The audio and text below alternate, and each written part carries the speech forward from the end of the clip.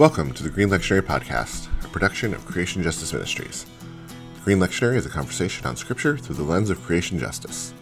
My name is Derek Weston, and today we will be looking at a text for the fourth week of the season of creation, a time to renew our relationship with our Creator and all of creation through celebration, conversation, and commitment. For this episode, I am joined by two guests, Dr. Mark Biddle and Reverend Dr. Garrett Andrew. Mark is the Dean of Faculty of Sophia Seminary, a reimagined vision for theological education, and a Hebrew scholar who has written 7 books and over 40 articles on the Hebrew Scripture. Garrett is the pastor of Napomo Community Presbyterian Church in Central California, an award-winning preacher and co-author of Peace Be With You, Tools and Thoughts to Guide You from Anxiety to Serenity. Join us now as we explore the creation justice themes of Exodus 15. Let the songs of the water, land, and sky resound, 'cause together we're all bound. Within these pages, there's always new life to be found. Our text for today is Exodus 15, verses 1 through 11, and then 20 through 21. Then Moses and the Israelites sang this song to the Lord. I will sing to the Lord, for he has triumphed gloriously. Horse and rider he has thrown into the sea. The Lord is my strength and my might, and he has become my salvation. This is my God, and I will praise him, my father's God, and I will exalt him. The Lord is a warrior, the Lord is his name. Pharaoh's chariots and his army he cast into the sea. His picked officers were sunk in the Red Sea. The floods covered them. They went down into the depths like a stone. Your right hand, O Lord, glorious in power. Your right hand, O Lord, shattered the enemy. In the greatness of your majesty, you overthrew your adversaries. You sent out your fury. It consumed them like stubble. At the blast of your nostrils, the waters piled up. The floods stood up in a heap. The deeps congealed in the heart of the sea. The enemy said, I will pursue. I will overtake. I will divide the spoil. My desire shall have its fill of them. I will draw my sword, my hand shall destroy them. You blew with your wind, the sea covered them, they sank like lead in the mighty waters. Who is like you, O Lord, among the gods? Who is like you, majestic in holiness, awesome in splendor, doing wonders? Then jumping down to verse 20. Then the prophet Miriam, Aaron's sister, took a tambourine in her hand, and all the women went out after her with tambourines and with dancing. And Miriam sang to them, sing to the Lord, for he has triumphed gloriously. Horse and rider he has thrown into the sea. So, Mark, I think I'm going to start with you. I was afraid of that. Where is creation in this passage? Creation is basically the sea and the wind who do God's bidding in this passage. This is, speaking as a Hebrew Bible specialist, this text has points of contact with what is referred to as the chaos tradition. It could almost be in the Psalter, Psalm 18, 29, 89, 74, and 104 in particular have elements of this God's control over the sea, over the deep, which in the ancient Near East was associated with chaos, by the way. So the fact that the Bible celebrates several places the fact that God is able to set boundaries for the sea, for the deep, keep it under control. And a couple of times, anyway, God sort of removes those limitations during the flood, for example. And here, God uses that, the sea, as an instrument of, destruction, I'm sorry to say. But that's where nature is, where creation is in this song. Yeah. I love that idea of chaos coming into the conversation, of thinking of this in those terms, along with those other psalms, is kind of a beautiful juxtaposition. Garrett, what other thoughts do you have on where creation is in this passage? I mean, as Mark said, most obviously, you have the sea here in the context, and as we take the Song of Moses and the Song of Miriam, um, we, as most scholars let us know, the Song of Miriam is one of the oldest, if not the oldest, of parts of the Hebrew tradition, and the Song of Moses is about as old. And as it's playing with the imagery of the sea and this sense of freedom that is the Hebrews received by crossing the Red Sea like this and it being split. And it does go back to the chaos idea of the origins of the sea. And even in the Genesis narrative of the creation story in Genesis 1, the separation of the waters that allows for the creation to take place is also taking place in this story, Mhm. with the Mm, separation of the Red Sea. So there's waters being separated to free people as there's waters being separated to create. And so you have this sense again that creation is at the disposal not just of God in the midst of creation, but the oldest stories in the whole of Scripture, how God using the pieces of creation to continue creating, to continue bringing a way out of no way, to continue liberating, to continue uh, helping people discover who they are. And in the midst of this, the sea is also used in a destructive way. So there's a creative possibility in it with creation, and there's the destructive part in creation, as the empire, the pharaoh, is being consumed by the sea in the midst of all of this, and then the praise of the God of the universe who utilizes these pieces of creation to do God's work is re-emphasizing too all these ways that creation is used to do what God does. Um, so in terms of things, if you're going to look for creation in here, I think it's really quite wonderful that way. And maybe as I exist in California and I look at what Hurricane Hillary might do to places mm, near and dear to me, it's a fascinating thing to remember in this song the destructive forces of nature and what mm, they might do to empire that isn't paying attention to the will of God. Mhm. mm. Well said. Well said. There's a piece of creation that neither of you touched on, and I want to just bring attention to it for just a moment. And it's especially present in my mind because I am, as we're recording, I'm currently at Ring Lake Ranch in Wyoming, and had my very first experience this week of riding a horse. Mm. And horses are a part of this story, and I want to take this more into our second question, but horses are um, a part of creation, and they are a part of creation that is sort of brought into the messiness of the human drama that is going on. And in some ways the horses represent a part of creation that is suffering because of the reach of empire, and suffering because of the messiness of domination, and in fact because of the misunderstanding of the call in Genesis 1 for us to have dominion over the earth.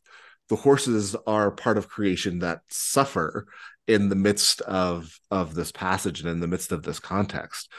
So I guess it's horses are just kind of fresh on my mind this week, Uh, but I Der- wanted to point out that part of creation as well. yeah, Derek, can I add something to that? Please. When we think of horses in our culture, we think of them as um, hobby animals, I suppose, or farm Mm-hmm. animals. You Mm-hmm. plow with them or you ride them for fun. Mm-hmm. Uh, there's no evidence in the ancient Near East that horses were used as draft animals in that way. Um, Mm, they were weapons of war mm. in domesticated usage almost exclusively. Wow. Um, and so I would extend what you have just said to say that they not only are suffering, but they've been co-opted by Mm. to military use rather than any other more more passive, more peaceful uses. And it just that's an interesting observation. Matter of fact, I'm going out on a limb here, relying on my general memory, but I don't think there's a mention of horses in the Hebrew Bible in any context other than military. Mm. I know I can't think of one. That's a really, I mean, that's fast again, kind of in the context that I've been this week of horses being used in very peaceful ways. And yeah, the sort of modern context of them as these peaceful pastoral creatures, the idea of them being co-opted is such a powerful idea, that we have co-opted this beautiful, powerful creature, and decided that they are in fact weapons of war. Yeah, yeah. That is That's great, please. guys, and I totally mean to interrupt because, like, I didn't think much of the horses. Maybe from last time Avery with his talk of husbandry and stuff, I was waiting for something like that. So thank you. And it reminded me though, as you guys were talking about that, there's a rabbinical story in the Midrash somewhere, and I don't know where or have read it in a very long time. Where in heaven, if you will, as the Red Sea swallows the Egyptian army, the angels start rejoicing, and God silences them and Mm-hmm. tells them to be quiet. Like, do you realize what I've just done to free Yeah, this people? I yeah. have Mm, I mm, have I've taken out things that I've created, and this is not mm, worthy of celebration. Right. And just the ways again that we use things, and in the midst of this celebration hymn, if you will, that is talking about the destruction that God brought upon things using creation to do, that the recognition of the horses and even the recognition of those that died who were a part of the machinery of empire, that is in the rabbinical stories that suggest that God has compassion on them too, and that we need to be careful how we celebrate, as kind of a beautiful idea to me as we go through this passage. It mm, brings to mind, it's not something I would have thought we would introduce into this conversation, but it brings to mind the ending of the book of Jonah, where God mm, reprimands Jonah for his attitude and says, mm. "You feel the way you feel about things, and I'm not supposed to have compassion on this city with hundreds of thousands of people. And besides," and the book ends with this statement, "and besides that, many cows." And that's Mm. just Mm, mhm, just wonderful mm. in my mind. Great, great connection points. Yeah, thank you for bringing Jonah into that. I'm so glad that you made that connection for us. So let's move on to our second question. Where is God? And maybe this one's a little bit more complicated for us in light of the things that we've said, but where is God calling us to interact with creation in this Mm. passage? The first thing that we see in this though is this praise, this like in response to the awe-inspiring display of God's power over the sea and creation. The people are called to recognize and honor God's sovereignty over the natural world. And I Mm, think thereby it prompts us to interact with creation in ways that acknowledge its beauty, its significance, and its fragility, especially as we again bring in the things like the horses in the midst of that. And thereby, even as we speak of that, and we can talk of how the I mean everything that's been said, and I'm not going to rehash it with that, but how then in that song where they're recognizing that our own kind of interaction might involve cultivating again a sense of stewardship of these things where we care for and responsibly manage the earth's resources. I mean, is it an easy go-to? No. Yes mm. it is actually.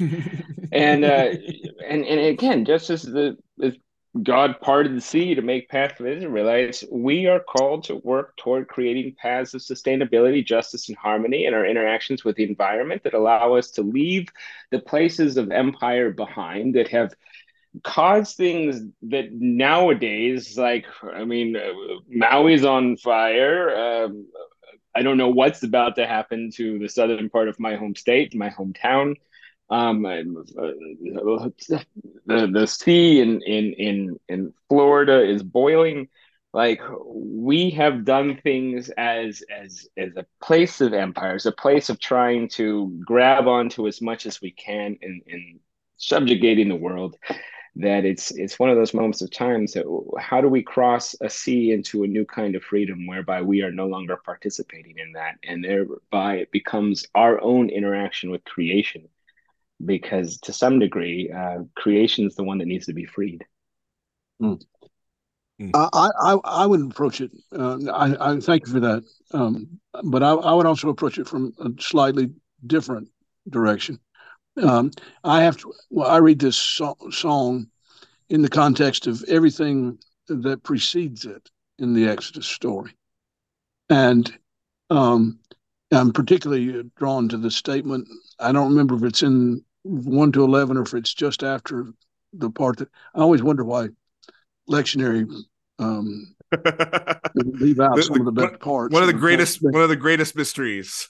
Yeah, why stop where they stop? Anyway, at one point, God, it's stated so that this had all been so that people could recognize that God is the one God, or the strongest God, or something like that.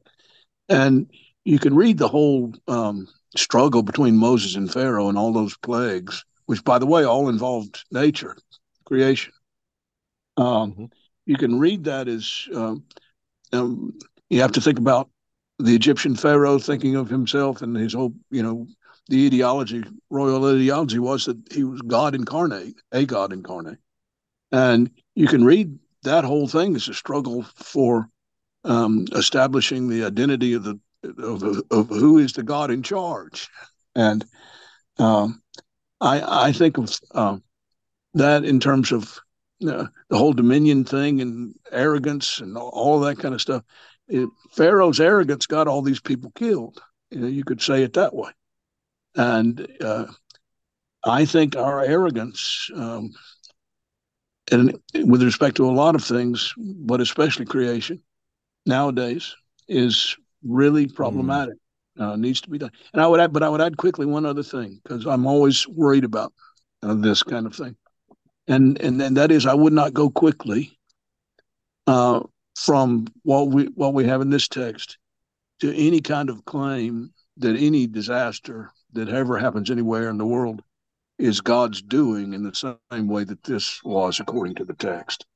I don't have that sort of insight into what God's up to in the world, but I doubt if He sends fires on to Maui to punish people.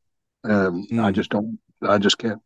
I wouldn't want anyone to use this text as license to do that kind of interpretation. Yeah, thank you for saying that. Thank you so much for saying that. I think that's so important. I think there's, and I think kind of synthesizing what you've both said, there is a place here where our interaction with creation is awe. It's praise, it's wonder, it's awe at the power and the awesomeness of the might of creation. But then there's also a humbling aspect of this, in which we have to, we so often want to put ourselves in the shoes of the Israelites, when Right. we're more closely connected to the folks who are on the side of empire, but just by our social location. And we are more likely to be the ones who are putting creation in harm's way.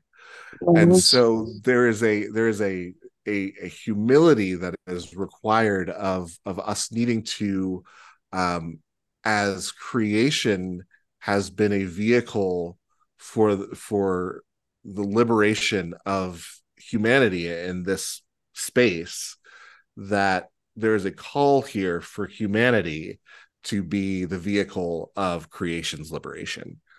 And very well. And I think that's a lot of what I hear in this passage, is that this is a and again, Mark, I think it's really, as you've said, it's really tricky when we start assigning God's will to things that are happening in creation, when we start assigning God's will to fire and flood, that's really tricky, messy territory. But we can see the devastation of things like horses and say, yeah, that's our responsibility. And that's something that we can be reflective on in our own lives and our own ways of being.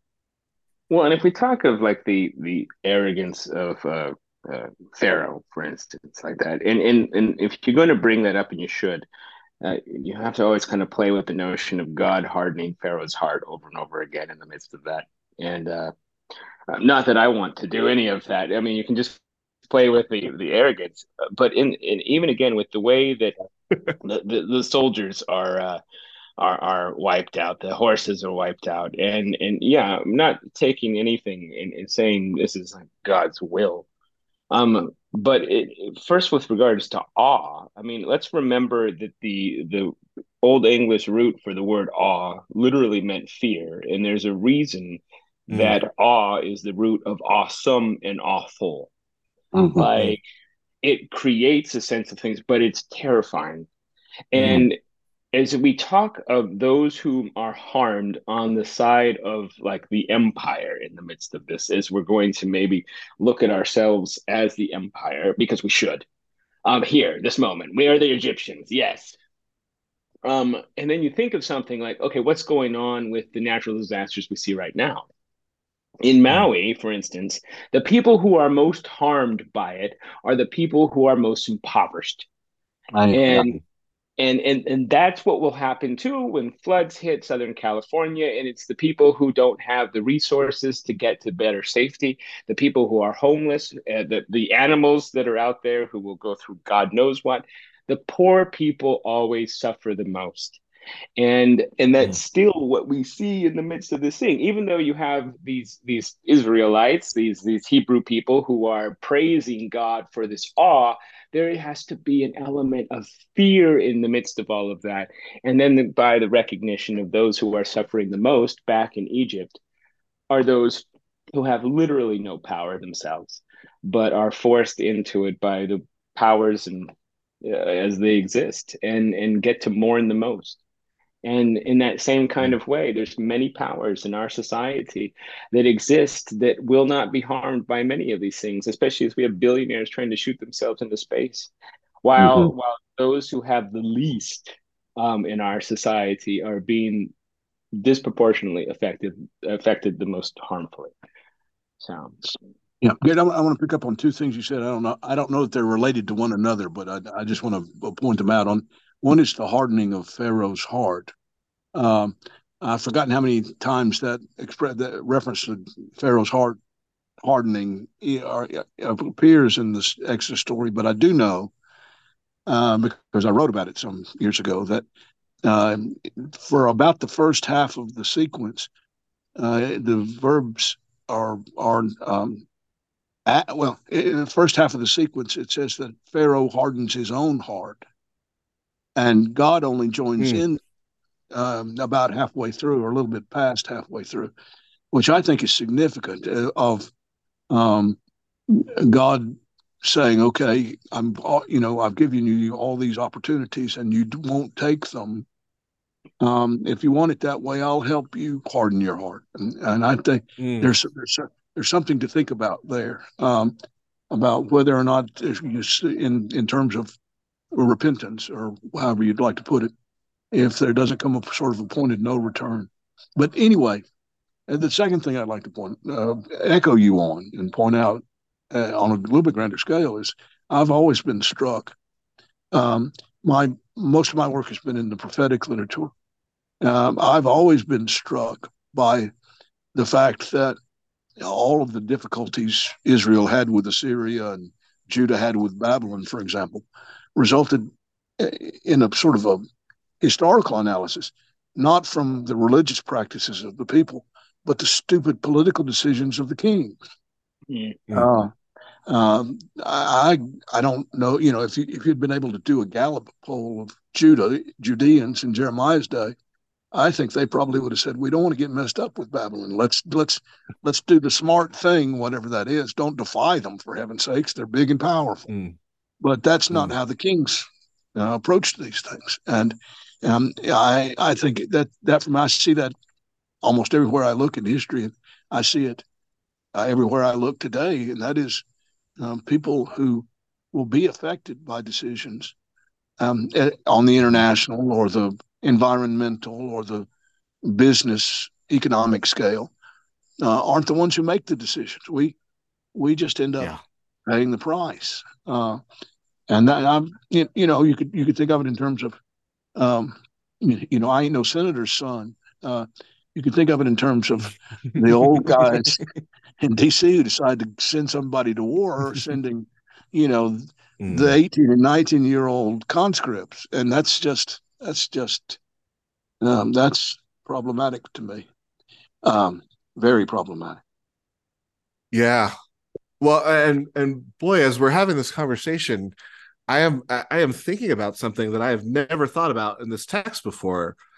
Um, Pharaoh is fine at the end of this story. Yes, he is. Yes, he is. They're these young men who's been conscripted into war. And again, if we think about who's affected by the decisions of the powerful, I just read something this morning that it's 10% of the United States population that is producing 40% of the emissions that are causing our planet to warm. And again, this is the whole idea that the powerful routinely make decisions for which the vulnerable suffer. And we don't often think of, in Miriam's song, while we recognize her joy at her liberation, it's the horse and the rider that go into the sea. The two that have been conscripted by the powerful to be the hand of the Pharaoh, and not Pharaoh, who is drowning in the sea. And that is so typical of what we see in the way the world works. And it's over and over and over again. So thank you both for, wow, that is kind of a brand new lens through which I'm seeing the scripture. And I want to jump into our third question here. With all of with all of these things in mind, I actually think it makes it maybe more poignant for us to answer this question. Where is there a call to action to the church in light of the ways that we have looked at this passage? I would say it quite simply, and that is, do not the church should find ways not to be complicit in the arrogance that we've talked about here. And I would add another thing. Philosophically, I guess, one of the things involved in this text, which is just taken for granted by the ancient and which we have difficulty with these days, is this whole question of God's involvement in history or in ongoing involvement in creation, period. We even I, and probably you, have grown up and reared up in a worldview which is so materialistic, almost exclusively materialistic, as to exclude the possibility of God's involvement in human history and with individual humans and in the creation in an ongoing sense. And I think we need new eyes there. I'm not talking about some kind of wacko spirituality, spiritualism, spiritual warfare kind of thing.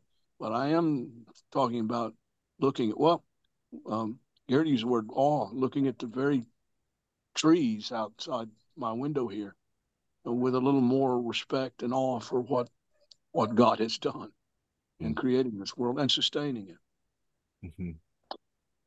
Well, I want to echo that. I love the way Mark, you talked about that, and I think if we were to, I mean, first and foremost, is I just look at again a song and ponder it being some of the oldest of Scripture.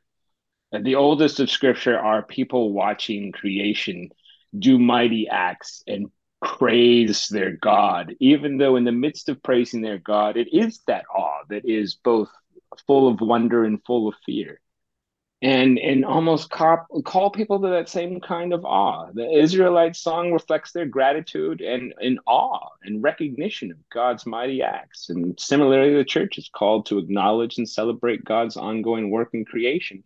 And to do that celebration, we need some semblance of awe. And Mark's right. The materialism that has saturated Western society is part of the arrogance that is there. We think we can figure out everything. Maybe if we pour stuff into the sky to help block the sun's rays, then maybe we'll have less warming. And that's our plan instead of trying to figure out how to change the way we do things. Because it's to us, it's all just a material thing, where this now becomes a question of how is our spirituality changing us? Are we going to praise God's mighty acts and recognize the awe of creation? Or are we still going to try to figure out ways to dominate it, because we have problems with that word, like have dominion, which again has more of a sense of a stewardship. How are we caring for something while the master is away? And we're not. We're pretending that we are the master. I love Mark. Thank you so much too for I didn't know that about Pharaoh hardening his own heart, and so that helps me tremendously. And it's such a brilliant way with which to take this text, that the ways that we harden our own heart toward how we believe that we have materialistic domination over things, and then use that belief, especially the rich and the powerful. And so the people in the church now are called to participate in a different worldview, one that leads for this kind of call and awe and wonder, recognize God's ongoing work in creation. And then if you want to move it this far in a sermon, because sometimes I think when you're dealing with people on a weekly basis, you can give them something, but if you start to give them even more afterward, it might be something you want to do like a couple of weeks on even, but that stops being a lectionary focused piece, I recognize. But it does get to lead to a sense of environmental advocacy, promoting awareness of the environmental issues. And you can do that in the sermon. The recognition of how the vulnerable are affected so much worse than the people who are strong. And even like your piece of the 10% with 40% of the world's emissions, the ways in which they use their power and influence and money in Washington to get whatever the heck they want, so that we stop doing things. If we just maybe give people some of this awareness, it begins to plant the seeds of possibility for change. Of how we can engage in sustainable practices instead of continuing to like make sure that the conscripts and the horses are drowning the sea, which is the last line of the whole passage for those kind of pieces. And so it becomes a prophetic piece, as the church having to stand as a prophetic voice, recognizing that this passage, going back again, I like the connection with Genesis 1 myself. If I were to preach this, I would definitely use the Genesis 1 piece as well to talk about the separations of the waters, just to kind of make that connection of the overarching theme of the whole of the Old Testament that is going on in this midst. And then the prophetic voice that exists in both Testaments, which are always challenging societal norms that harm all sorts of things. And in this case, the environment, and advocating for responsible and just policies, especially if we're going to maybe even I love the play of the conscripts and the horses, and the recognition there by doing that too, we might even move into Matthew 25, where the least of these gets to be those that we have to start to function with, to recognize, because who's being harmed by all these things that are going on now, as we stand in awe before something that we cannot control and yet we have unleashed. The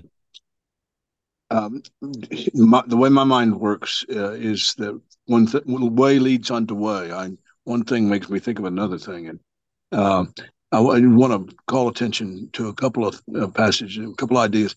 One is it has to do with this arrogance and materialism. Martin Buber's book, I and Thou, talks about different ways of knowing. And the one way of knowing is by analyzing, and the kind of the scientific way of doing things. But he points out that in that, the subject who is knowing treats the one known as an object and usually ends up destroying it. A geologist will take a rock and pound it to pieces in order to analyze it chemically. It doesn't do the rock any good. The rock doesn't participate in that relationship. But the other kind of knowing, the I-thou, is between two subjects, and it is not analysis. I know my wife not because I take her apart, but because she reveals herself to me. And I reveal myself to her, kind of reciprocally. I wish we could be more I-thou toward the world than we are I-it, and that's the relationship we were talking about. The other thing that came to my mind was the kind of the ending of the book of Job when God appears to Job in the whirlwind. And I always talk about that with students and make a little play on the name of a hymn title, or I don't know if it's a hymn or not. It's a church title. There's a wideness in God's mercy. I just say there's a wildness in God's mercy. God doesn't answer any of Job's questions, but he points out. Have you considered the behemoth and Leviathan? And I made them too. And it's kind of, I always think of William Blake's Songs of Innocence Experience. The poem "Little Lamb Who Made Thee" in the Songs of Innocence is paired with the "Tiger, Tiger, Burning Bright" poem in the Songs of Experience, as if Blake wanted to remind us that yes, God created lambs and puppy dogs and kittens, but God created boa constrictors and tigers and all of that too. It's the world is not as manageable or controllable as modern society has tried to convince us that. God will not be managed. Amen. I think that's a beautiful way to wrap up this conversation. Mark, Garrett, thank you both for your insights on this passage. When we first got on, Mark was saying, I don't know that there's anything really green in this passage at all, and yet I think the ways that we see ourselves relating to creation, both for good and for ill, in some ways really come across in this passage in some great and powerful ways that you both have helped make clear. So thank you for your insights, and thank you for your time and effort in wrestling with this passage. Thank you. Enjoyed it.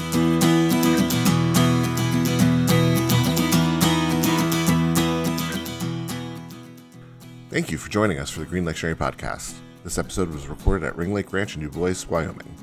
To learn more about them and their amazing programming, you can go to www.ringlake.org. This episode was produced by Derek Weston, and the music was provided by Christian MacGyver. Please like and subscribe wherever you get your podcasts and help us spread the word with a good review. You can learn more about this and other programs of Creation Justice Ministries at creationjustice.org.